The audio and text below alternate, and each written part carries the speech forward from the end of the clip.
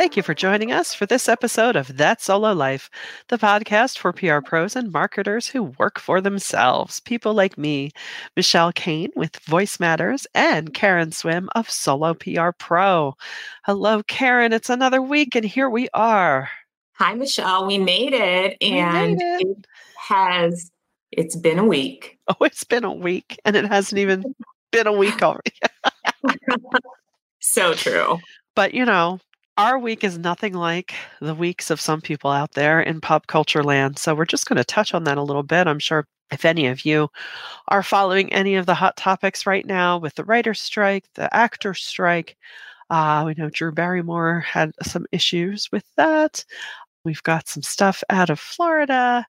And, Jan Winter stepped in it too, with Rolling Stone and the Rock and Roll Hall. So, and not that we're saying this just to diss on people, but there are some very instructive PR moments that some of these aforementioned people received well and acted upon, and others have not. But that's okay. It's just like us and clients. Sometimes they listen, sometimes they don't. 100%. And I love our pop culture PR segments because they're always fun and they're a nice break from a lot of the other things that all of us have to deal with in our day to day. So, yeah. So, yes, let's get into it. So Drew, I love Drew. I know she means well. I think she most certainly was thinking of those members of her crew and those people affected by the strike and being off the job, and what that is starting to mean financially for so many people, that she was, she announced she made the decision to come back to work. That was met with pretty significant backlash, which in turn she then rescinded and is not going back. And I know we were talking off air about, I had seen Rosie O'Donnell posted something that was very instructive for Drew. In fact, Rosie, if you're looking to make a foray into PR, you nailed it. She just laid out 3 things, A, apologize, B, change your mind, and C, just state it like this and you'll be fine. I love Drew Barrymore as well. And I think that her misstep, of course, the first thing that was asked is, who's advising her? Yes. People automatically assume that there was some failure on the part of advisors. But then other smart people asked the question was, did she listen to counsel? Yeah. My guess is that obviously she does have really good PR people that are on her team. My guess is that they truly did advise her, but that she led with her will and her heart. Mm-hmm. And I do believe that she was well-intentioned, but very misinformed. Yes. So here's a thing that stood out to me. Number one, here's somebody who is an industry veteran. She grew up in this industry. That, however, is not always apparently an indication that you really understand the industry that you've been in for a long time. Right. So she's been in it for a long time. She's made a lot of money in the industry. She definitely is one of the privileged that is not feeling the strike in the same way. However, because she has a good heart, she wanted to do something good. But she missed the mark on this one and she forgot her audience. I don't want to spend people's money, but there's all kinds of ways that you can help people that work for you without affecting the wider industry and the issues, and thinking about how this is going to play to the average American, many of whom are in her audience are also in labor unions, have family members in labor unions, or are being impacted by workplace issues. Yes. So it was a great misstep. And so the lesson to leaders is, just because you think something is right and just because you're operating off of good intentions, it's really smart to have strategic counsel that will tell you the truth and to look beyond yourself and your perceptions and truly understand the impact on the audience. And when you're a brand of that size, your impact on the larger marketplace. I have friends that have been on the picket lines. I have friends that are not multimillionaires who are being affected by these strikes. I have friends that are actors and friends that are writers. It is disheartening to see somebody show up for a smaller group of people because you want to feel good about it. Yeah. And you want to put a statement out saying, I own this choice. Okay. Yeah. Are you owning the big mistake that this is too? It was a slap in the face to all of those people that don't have Drew Barrymore as their boss, which is the majority of people. Right. So true. So true. And it definitely went against the whole purpose of a strike. And to your point, you're asking audience members to cross a picket line. And so there was a subset snafu with all of this, where there were two audience members who the picketers gave them pins. They wore the pins. They were kicked out of the audience. So it's also a message to someone, in her position, or maybe you're not a talk show host. Maybe you're a CEO of a company. Yeah, you keep the 30,000-foot view, but you better keep your ear to the ground too, so that your staff knows not to do that, because hello, Drew, you're in the SAG-AFTRA union. So, and I mean, that's unfortunate, but has she been out on the picket line routinely? Has she been talking to people who are losing their livelihood, who cannot pay their rent, who cannot make their mortgage payments? Right. Apparently not. No. Because you can't hear these stories. You can't know these people. You can't walk in their shoes and make the decision that was made.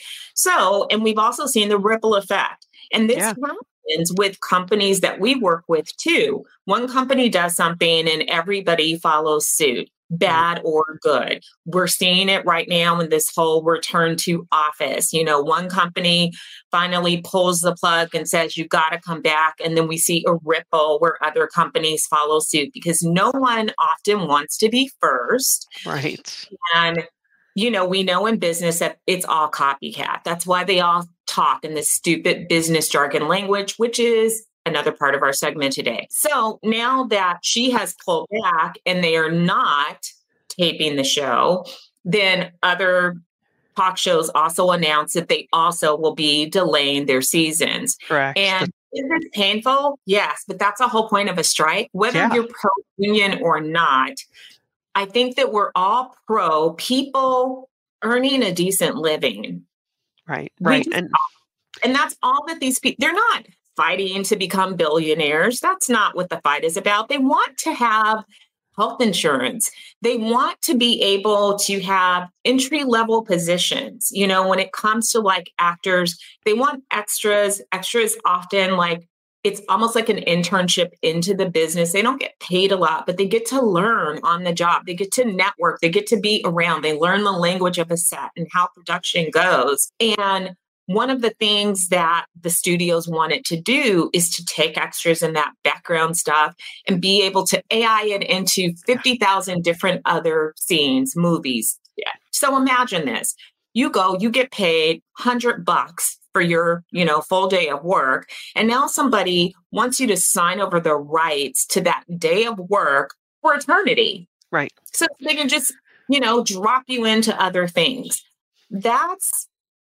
Yes, technology is here, but I am not a fan personally of technology completely erasing humanity. I believe that the best use of technology helps us to do our jobs better. It works for us. It's not competing with us. So, right. I mean, that's just wholly unethical. I believe it is too. And so, I've heard a lot of people they don't understand. They don't know what's going on with these strikes. And they really have this viewpoint that people in Hollywood all make so much money. Yeah. And when I shared with people some of the residual checks that people make, or some of the money that they make a given year, they were shocked that it was less than they make at what they consider to be a regular job. We're not talking about tech executives. We're not talking about C-suite people. We're talking about people that just go to work every day. They have a job. They make a decent living. They were shocked to learn that people in this industry often make far less than they do. And it's because in every industry, you always have, somebody on the bottom, somebody in the middle, and somebody at the top. Every industry. That doesn't go away just because of the type of industry.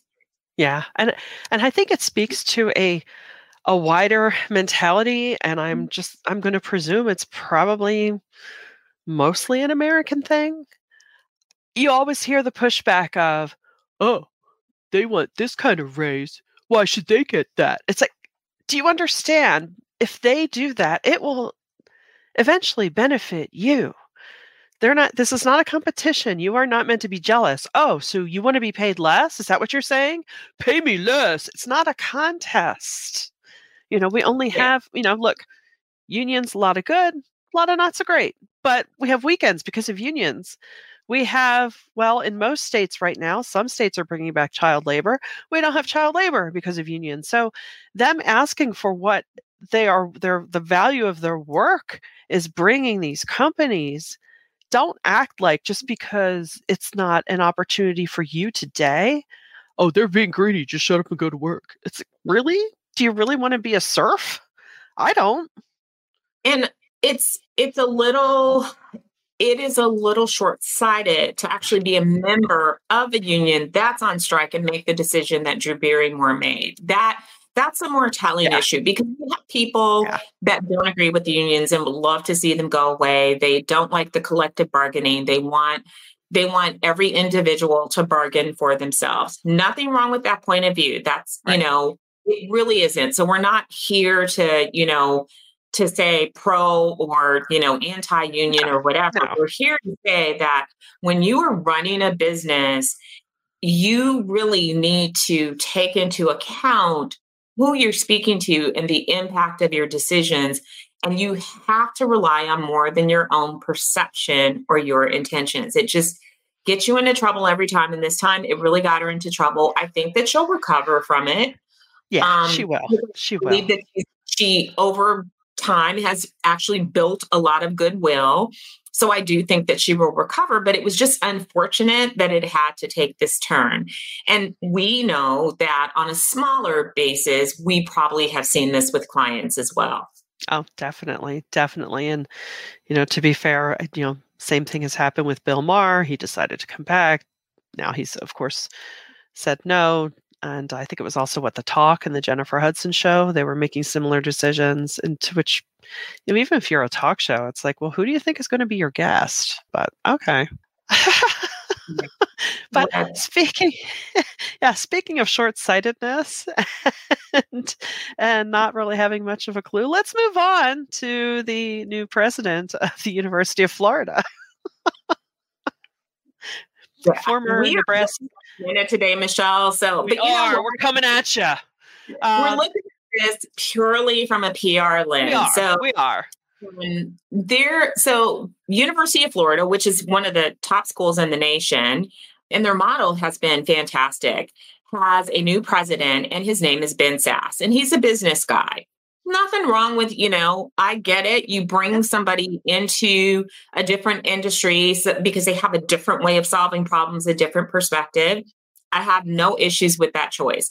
From a PR perspective, one thing that jumped out at us is that Ben Sasse has done some interviews, and he is a business person, and he makes the mistake that so many PR professionals will instantly recognize. How many of you have clients that you have set up interviews with, and you're trying, you have media trained them for thought leadership, and they cannot get out of their own way and speak like a human being. They just cannot speak like a person. I have to tell you, personal experience, we were working with a client and we had a partner. And the partner was a very large, very well-known household name company. And so the interview included our client, a smaller client, and this household name company. And the reporter came back to us after the interview and applauded our client and their interview and their input, and said basically that the household name company was trash because they could not speak like a human being. They just gave them a bunch of standard company jargon. So if you want to do thought leadership, this is the worst way to do it. It's the worst way, honestly, to communicate with anyone. Nice. You know that phrase that you should communicate to be understood? not heard. And unfortunately, some executives, some business people, some regular people feel like they need to sound smart. They need to use all of the inside words. When you are talking inside of your own companies, you do not need to do this. You do not need to prove that you have the glossary of terms that are used. Sometimes, if you're a medical doctor, obviously you need to use technical language. In certain positions, you have to use technical language within your job. But it would serve everyone well to learn how to speak like a human being. And I want to read you an example of one of his answers. It is so completely, it's like, what is he even saying right now? I don't even know. I'll have to find the quote. But Michelle, I believe co-location was one of the words. It was just like, I'm like, really? And I wonder, because he's the former senator from Nebraska, and you have to wonder, is he just not used to speaking things that weren't carefully crafted for him? Or is he, now that he's out of that world, he's just, again, refusing counsel and saying, nah, I'm good. Yeah. I'll wing it. Here's he was asked about his perceived invisibility on campus, because there's been a lot of stuff on the campus about how he's not seen like the previous president. The students don't see him. He's just not visible. And so part of his answer, and this is in quotes, and this is from New York Times Magazine, and he says, and that requires us to unbundle cohorting, community, and synchronicity from co-localities. And then he added, what will today's generic term professor mean when you disaggregate syllabus designer, sage on the stage lecturer, seminar leader, instructional technologist, grader, assessor, etc.? So cohorting, community, and synchronicity from co-localities even mean? And it sounds like it hurts. Yes. What does that have to do with students saying they never see you on campus? Yeah. Please do not do this at home, folks. I mean, yeah, my university wasn't anywhere near as large as the University of Florida, but we knew who our president was. We would see him. We would see the provost. We would see them out and about, saying hello. It's a little strange. Maybe I'll give him a little benefit of the doubt. Maybe he's transitioning from being in the hyperbaric chamber of DC, or maybe he just isn't. His college isn't really for him. No excuse for it, and I feel like this stems from people again feeling like they're so accustomed to speaking in this, inside baseball language, and it's language of the privileged. Like they feel as if they have to speak this language so that people know how incredibly brilliant they are. But the people who impact and are memorable are people who know how to speak to you like a person. They don't need to use, the big words. And, we PR people, we love the dictionary. We love grammar. We love words. We love to bring out old words and use them in different places. But when you are communicating with people, it's so much more important to just be plain spoken and to be memorable. People will remember words that they can hold on to. They're not going to remember that you said unbundle cohorting. Like, I want to even know, what does that even mean, Shannon? And honestly, as soon as you said synchronicity, I was already, playing songs from the Police album in my mind. So you lost me, Ben. But speaking of the Police and rock and roll, our number 3 person he has literally taken PR in vain is Jan Wenner, who has come out with this book called The Masters. And he has truly and purely stepped in it and or revealed to anyone who had any wonder of how he really is when he claims, when I don't know if he was approached as to why are there only white men in your book? And he made some ridiculous claims that, I guess I could have interviewed one black person and one woman to be for PR purposes. Okay, that's not PR, Jan, but whatever. but they couldn't be articulate. I'm like, I'm sorry, say what? I have 3 words for you. Sister Rosetta Tharpe invented the electric guitar rock and roll riff. And, I kind of feel for the people that he did interview. I really would love to hear from them, as if to say, yeah, I'm in that book, but that's not how I roll. Just incredibly tone deaf, and it really tarnishes, the musical journalism reputation of Rolling Stone, even though he was just the editor and the publisher. He wasn't the writer, but, all the coverage over the years, you're like, why didn't so-and-so get featured as much? Oh, really? Oh, you don't think Stevie Wonder could talk about his music? Really? Oh, so yeah, he's in our, I don't even like to say doghouse because I love dogs. He's in our PR bad house right now. He has been removed from the rock and roll board. Yes, he has. Also from his position. And I think that those were great decisions. Yes. And Michelle, I completely respect you, particular on so many topics, but you're a music nerd. I am. So you are a music nerd. You love music, music, you can talk music. And it just hurt my heart to read words that you have one human being who has power, who are communicated that there's only a certain subset of people that make music that can actually talk about it in an intelligent manner. Right? This from someone who is not a musician, by the way. He's not a musician. No. Here again, this goes to me. This is not a diversity, equity, inclusivity, and belonging issue because he is clearly biased. Yeah. Period. No amount of DEI and B training would have helped this man. No. He really needs a mindset shift. But it is a good example of us understanding companies, organizations, strategic advisors, PR council, understanding the people that we connect to our brands and our companies, understanding what their perspectives are, not just their intelligence on a particular topic. So I am sure that he achieved his status and position because he developed talents and he had some knowledge about this industry. But did anyone ever look beyond that? Over the years, did anyone question why certain people weren't interviewed and why he held certain opinions or wrote certain things?